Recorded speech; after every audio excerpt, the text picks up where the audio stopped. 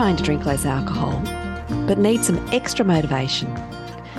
Maybe you've tried moderation, but you keep waking up disappointed and hungover. Are you curious about sober life? Or maybe you're like us, have been alcohol-free for a while and are in it for the long haul. Well, you're in the right place. I'm Meg. And I'm Bella, and our Not Drinking Today podcast is an invaluable resource to keep you motivated and on track today and beyond. We are This Naked Mind certified coaches who live in Sydney and love our alcohol-free life. And last but not least, if you enjoy the content of our podcast, please rate, review, subscribe and share it. It really is integral to getting the podcast out to those that might need it. So grab a cuppa and let's get started. Hello and welcome to another episode of Not Drinking Today podcast.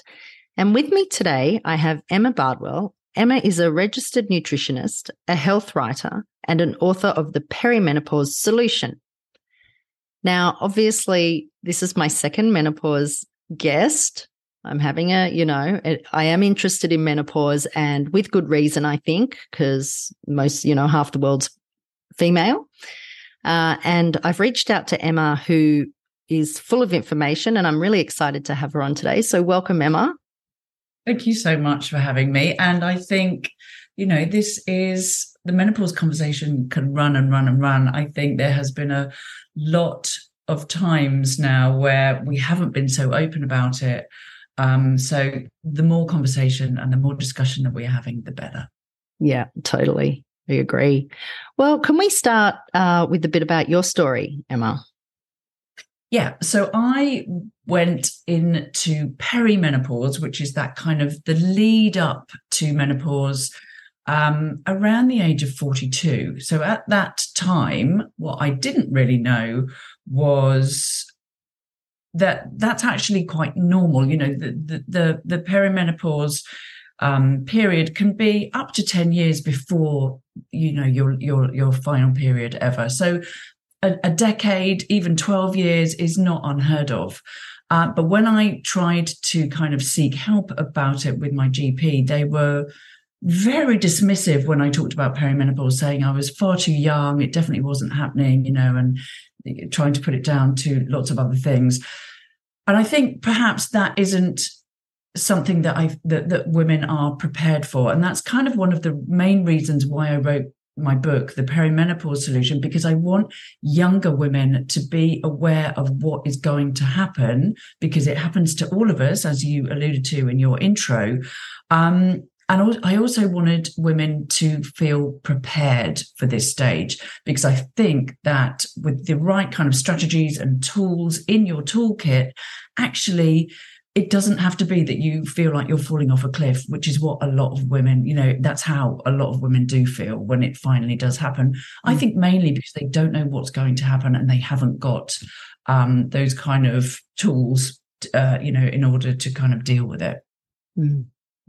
Yeah, definitely. I think it's, you said you were 42 and it is so brushed off. I think we almost joke about it. Oh, you're too young, even together with friends. But yeah, it was interesting. So I had Dr. Rebecca Lewis on recently, and she said it could be up to 10 years sort of process, which was quite mind-blowing for me. I didn't realize it was that long. And I've told my listeners probably know that I sort of hit menopause at 46. So I just turned 50.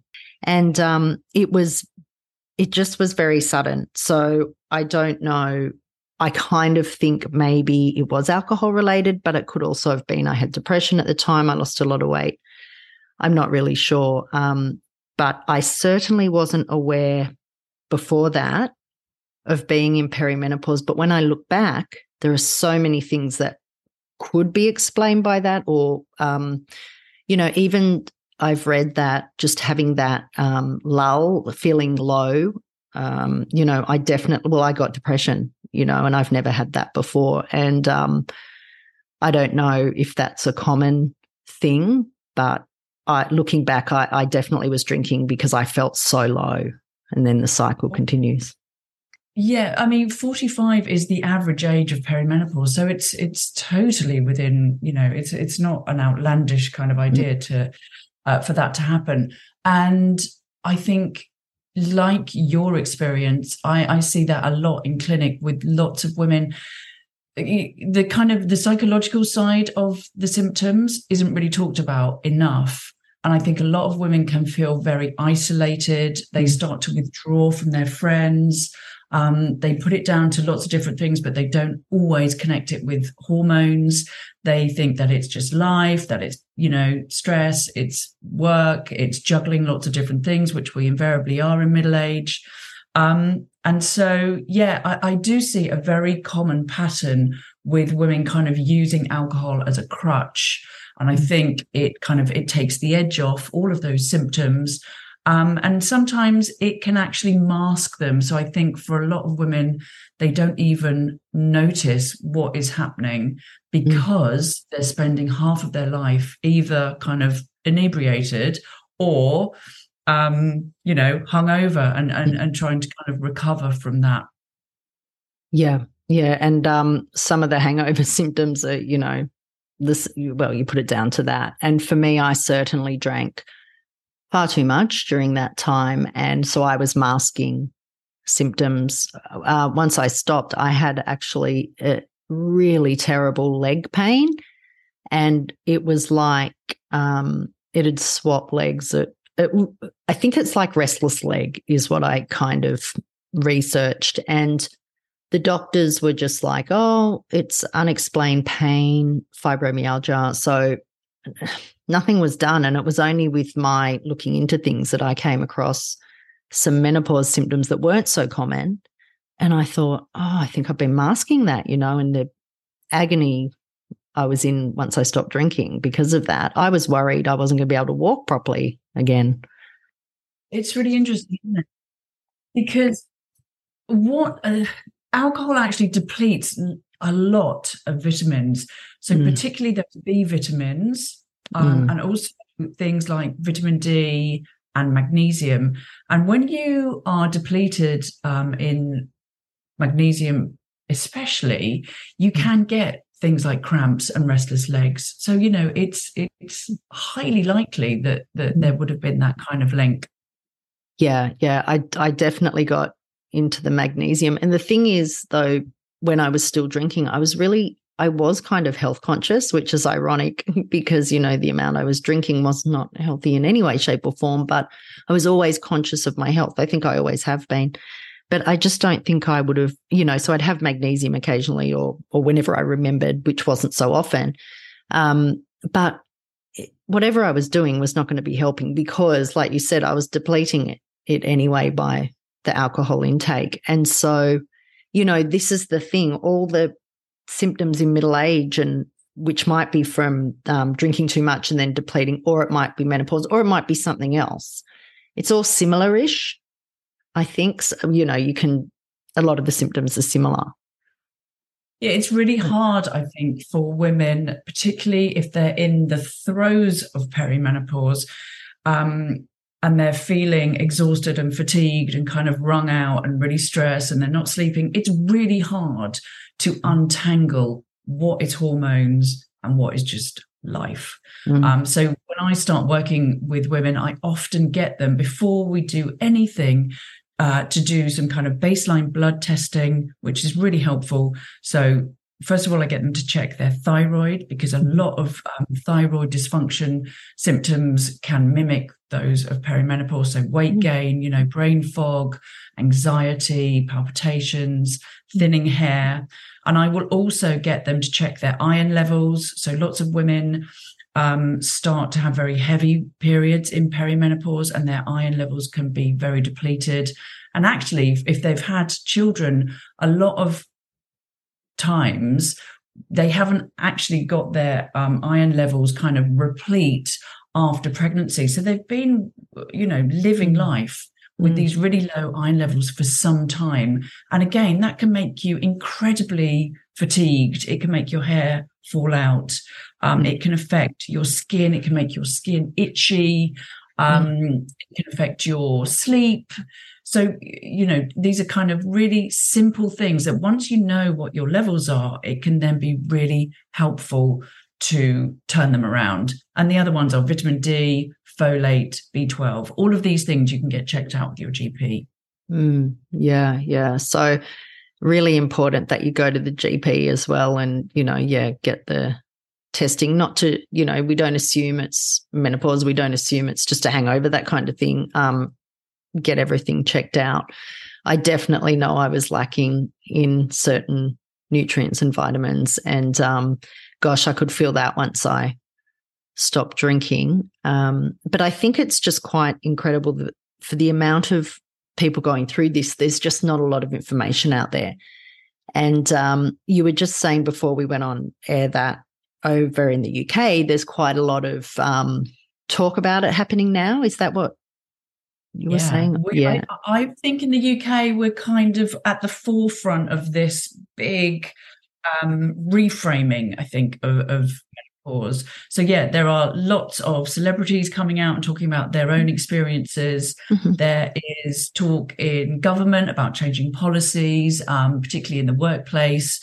There's still a lot of work to be done, but there's definitely, the tide is definitely turning, thankfully, because for too long, the whole subject of menopause has kind of been shrouded in secrecy and shame and quite a lot of stigma. And we really do need to chip away at that. And I think we are doing that, but there is still quite a lot of work to be done. Yeah. No, that's really great, though, that, it's starting to happen.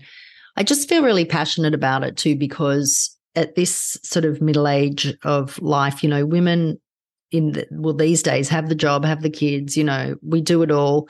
And like you said, even after having children, we might not have ever got back to a balance or a healthy balance. But, it's, to me, it just, there's so many things we're going through that, to me, I'd reach for a drink because of.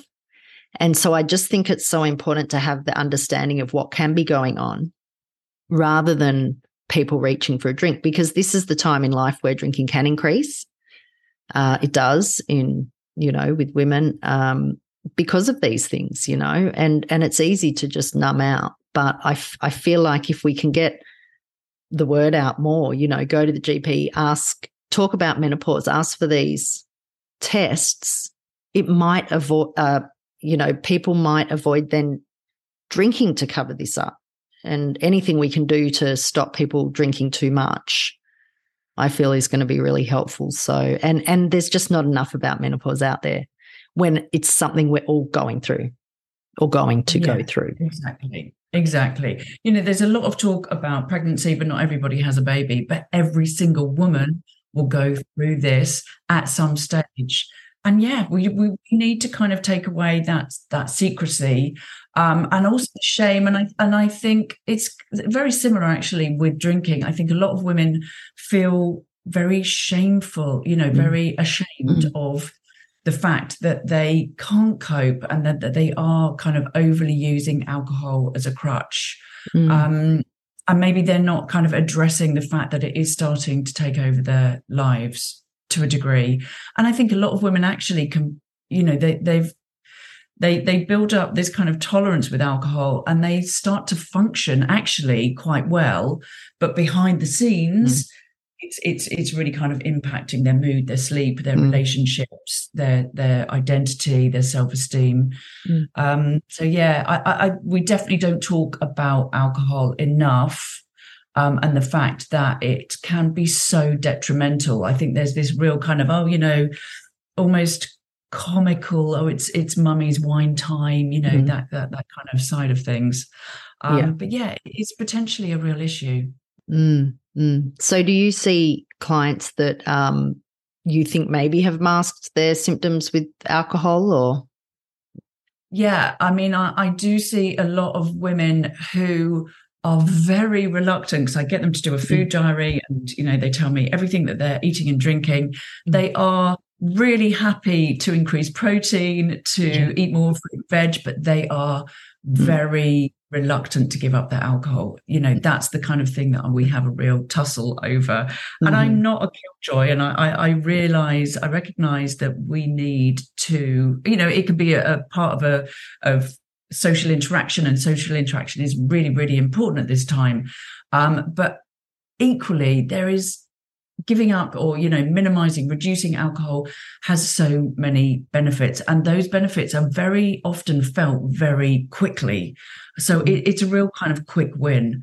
And particularly if women are in the throes of perimenopause and they are really kind of flawed by their symptoms, then reducing alcohol is something that is pretty high up on the list of things that I ask them to do.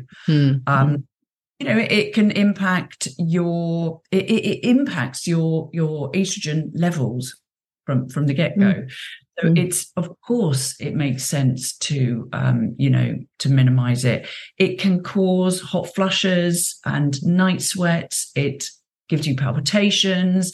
It's very it's kind of part and parcel of those mood swings that we can often feel, depression, anxiety. It suppresses our central nervous system. It is a depressant. It's also a carcinogen. And, lots of women are kind of very reluctant to think about hormone therapy, to take HRT. But they're not kind of considering the fact that their regular intake of wine each night is severely increasing their risk of breast cancer. That's a given. Not a given as in, but it certainly increases that likelihood. So it's definitely something to be thinking about. Yeah. And it's funny, when I heard about HRT, I'm like, oh, I must avoid that. But, bring on the wine. It's ironic what I would put in my body and then say no to, And I was just thinking back when you were talking about just before about how we all, girls and women go through this. But when you're a girl, you're talking about pregnancy and how everyone, talks about it, knows about it. And when we were young, your first period, I mean, some people had parties for that. Personally, I'd rather didn't, but I'm like, oh, this is awful. But it's almost like as soon as that happened, it's like, oh, well, that's why you feel like this. It's okay. You need a day in bed. You're moody. You feel a lot of pain. And that's very accepted because we know it's a really, your hormones are going crazy. But we don't have that at the other end, which you mentioned workplaces are looking into that, because of course it's going to have similar, hormonal issues for women, but it's just not treated the same. It's crazy. I often liken menopause to kind of puberty, but in reverse. And you're right. We give teenagers, lots of dispensation. It's like, stay in bed, look after yourself. We kind of look after them, don't we? But that same kind of attention and care isn't given to perimenopausal and menopausal women, and it really, really does need to be.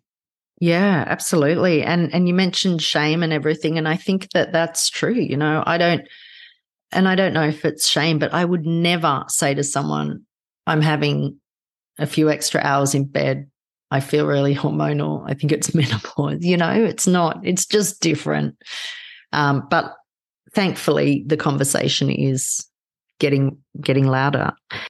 Well, yeah, and talk about, it sounds a little bit trite, but putting the me in menopause, as in we're very good at looking after everybody else, and quite often we get shunted down the list, but actually really do, this is the critical time to be looking at our mental health, our physical health, and really starting to, think about self-care, because this really is the time when we need to be looking at how we want the next 3-4 decades potentially to look. Yeah, absolutely. You mentioned alcohol affecting estrogen. So can you just explain a bit more about that? Yeah, so because alcohol is metabolized in the liver, and so is estrogen to a degree. It, actually, when your liver is taken up with the breaking down of alcohol, it means that it impacts the the levels of hormones, not just estrogen, but also progesterone and testosterone in your body. So that's why, there is a link between, let's say, things that we often call estrogen dominant types conditions. So things like fibroids. There seems to be a link between fibroids and estrogen. There seems to be a link between breast cancer and estrogen. So, anything that we can do in order to help that the liver to kind of metabolize those hormones is really, really important. Yeah, right.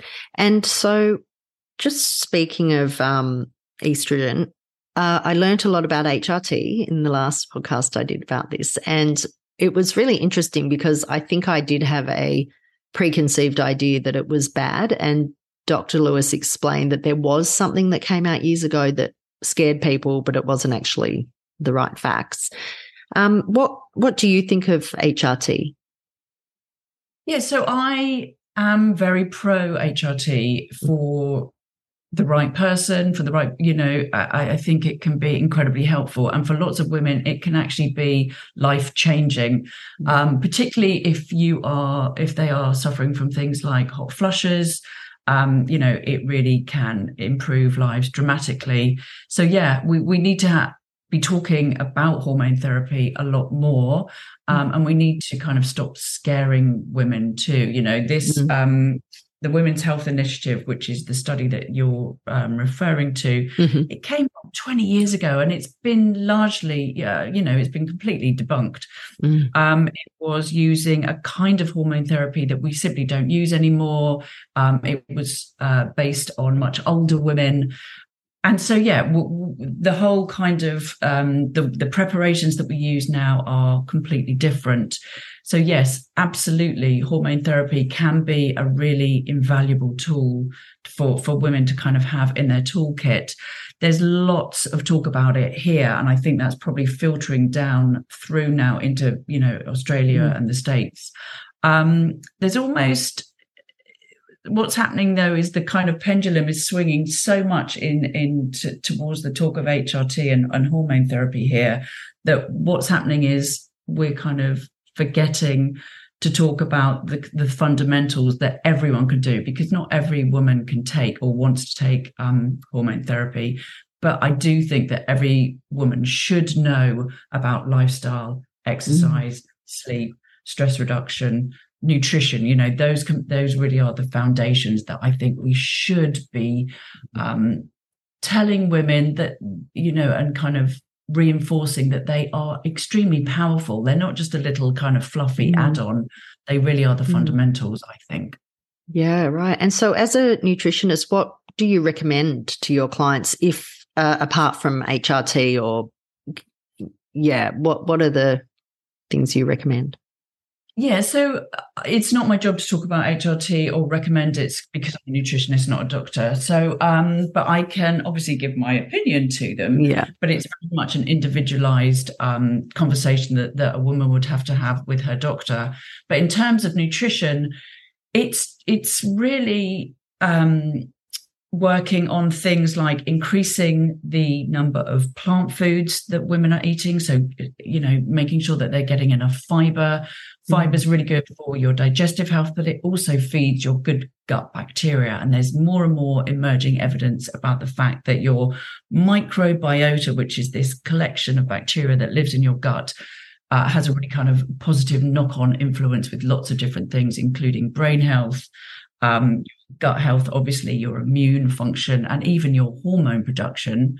So eat more plants, eat more protein. Lots of women I talk to aren't getting enough, particularly at breakfast time or whenever their kind of first meal is. So lots of women are starting with croissants or toast, orange juice, and they're not getting that kind of sustenance. If you eat lots of protein, particularly in your first meal, it sets you up for the day. So it gives you lots of energy. It helps to kind of regulate your blood glucose levels. It helps to build muscle. As we get older, we can lose muscle mass.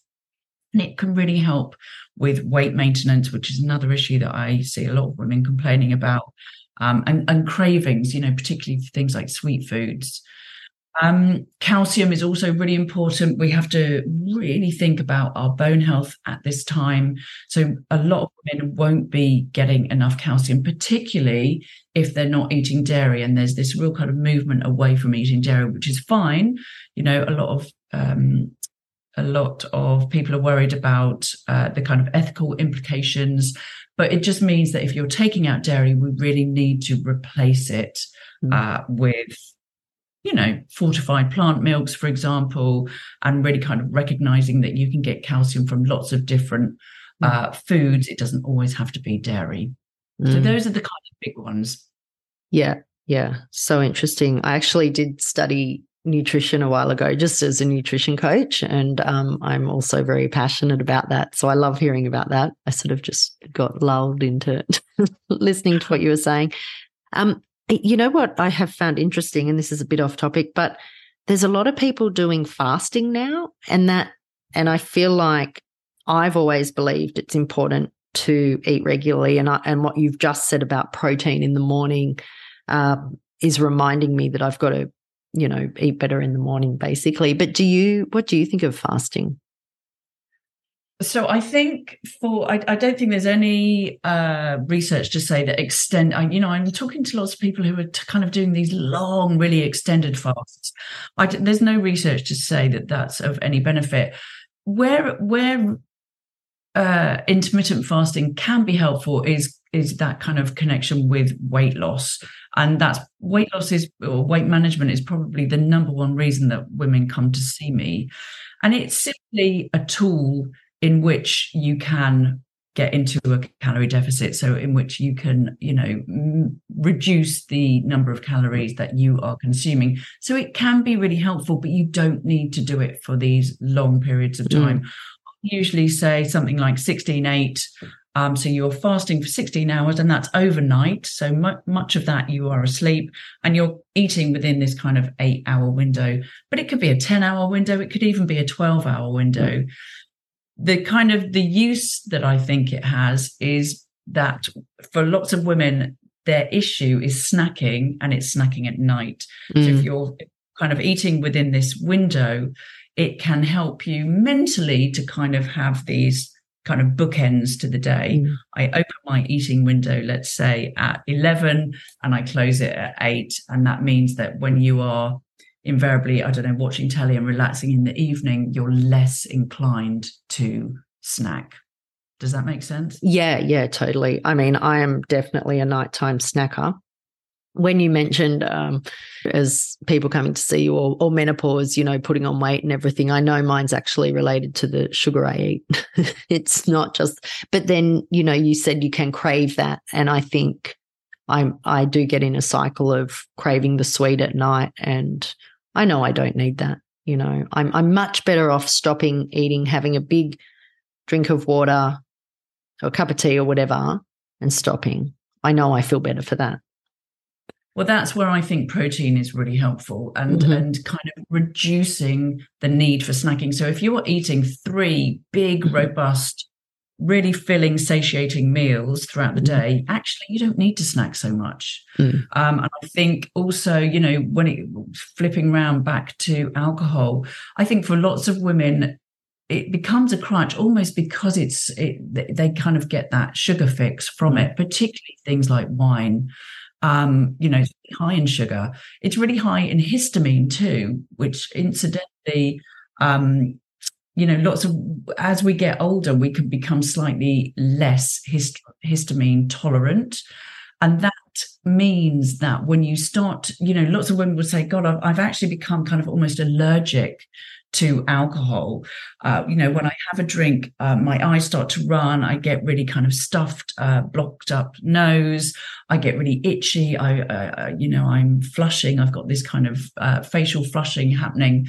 And a lot of that is actually connected to the histamine that's in particularly wine, but, you know, lots of alcohol.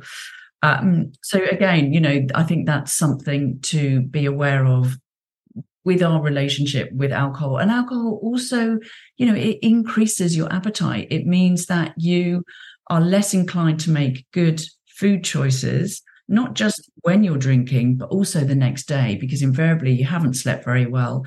And that can mean that you are kind of looking for that quick energy fix, which often comes in the form of sugar. Yeah. It's that when I was drinking, a vicious cycle, and I was just eating crap, and then I'd go on a health kick, or so I call it, but really it was a health kick with wine. I mean, that's not, but it just, to think of, it just wasn't treating my body very well at all. And interestingly, just more recently, I started having a lot of allergic reactions to things that I wasn't allergic to. Like, I was getting an itchy throat, and it started when I was drinking a couple of years ago, I started to get itchy. And I think that is the histamine thing you're talking about. And even though I gave up alcohol, I think I'd become sensitive to things. So I ended up going to the doctor saying, this is ridiculous, I'm taking so many antihistamines. And she said it could be histamine. So I gave up some of the food for a few weeks, and I'm okay now. So really interesting. Yeah.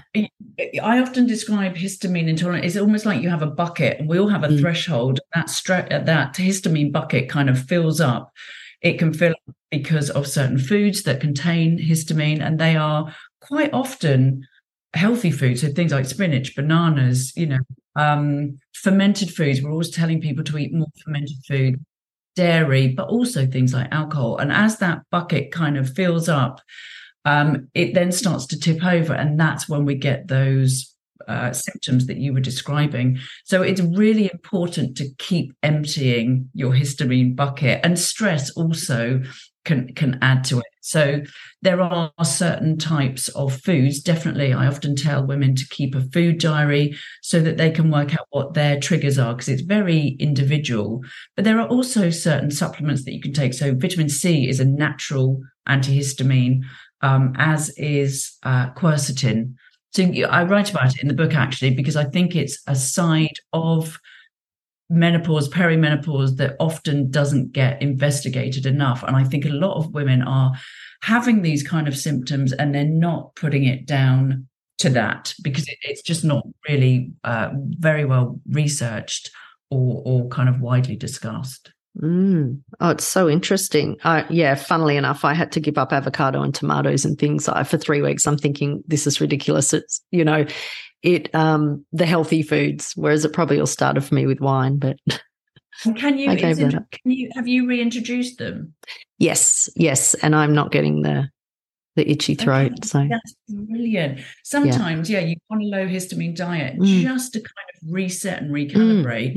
And then actually you can go back to introducing particularly those healthy foods. Yeah. So I was really into sauerkraut and kimchi and that. So I had to stop that for a bit. I haven't actually had that for a while. So, but look, avocados were causing major itching throat. So but that's gone now. So, but it's just so interesting. And I think, coming up to this age, as a lot of listeners are similar age to me, like, 40s, 50s, there's just so many things that are changing in our body, and it's so important to look at health. And, some people, the people that listen, and well, me particularly, I drank too much. Some of my listeners will be on that journey too, but there's some people that don't, and that's totally fine. They can moderate, I couldn't. But when you're just having too much alcohol, it is masking all these things. And I just think it's so important that we look at the other reasons first, and like I say all the time, go to the GP and get the tests. And it's really nice to talk to you. And I think on your website, I saw some beautiful food and recipes. Have you got up and ideas for breakfast and that? And I'm like, I'm going to try them. The overnight oats. And I think there was one that it had walnuts and everything. I thought, oh, that looks so good. But there's lots of resources on there, aren't there? So I'll put your website in the low notes. There's actually more resources on my Instagram account, which is at Bardwell. Loads of recipes on there, loads of advice and tips. Because, we're all really busy and time poor, and we just want to make life easy with things like batch cooking and just simple recipes that you can chuck together, really quickly. Oh, definitely. I think my biggest trip up is when I have to make things on the spot. I love being able to batch make things or have things ready for the next morning to go. So that is just also helpful. And I'll put all of where we can contact you in the show notes. But I think that I would love to keep talking. I'm so interested in everything. It's just been a real pleasure to hear from you. And I'm sure all the listeners have enjoyed it too. So thank you for giving us your time, Emma. Oh, thank you, Megan. And thanks for having for kind of getting this conversation out there. It's really, really needed. Yeah, no, I agree. And, half the world are women. So let's talk about it. Let's talk about menopause. And stick together, because I think there is support to be had from each other. Super important. Absolutely. Yeah. Thanks so much, Emma. Thank you. If you don't already know, in addition to our podcasting work, we are each sobriety coaches with our own separate businesses, helping people to drink less. If you or a loved one want to take a break from alcohol, we invite you to have a look at our individual websites. Meg's is glassfulfilled.com.au and Bella's is isabellaferguson.com.au. So take the next step that feels right for you.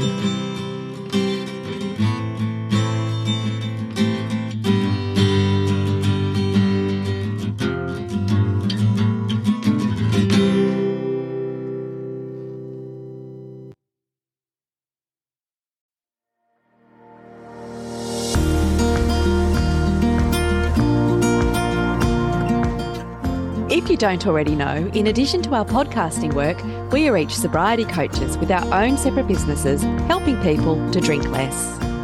If you or a loved one want to take a break from alcohol, we invite you to have a look at our individual websites. Meg's is glassfulfilled.com.au and Bella's is isabellaferguson.com.au. So take the next step that feels right for you.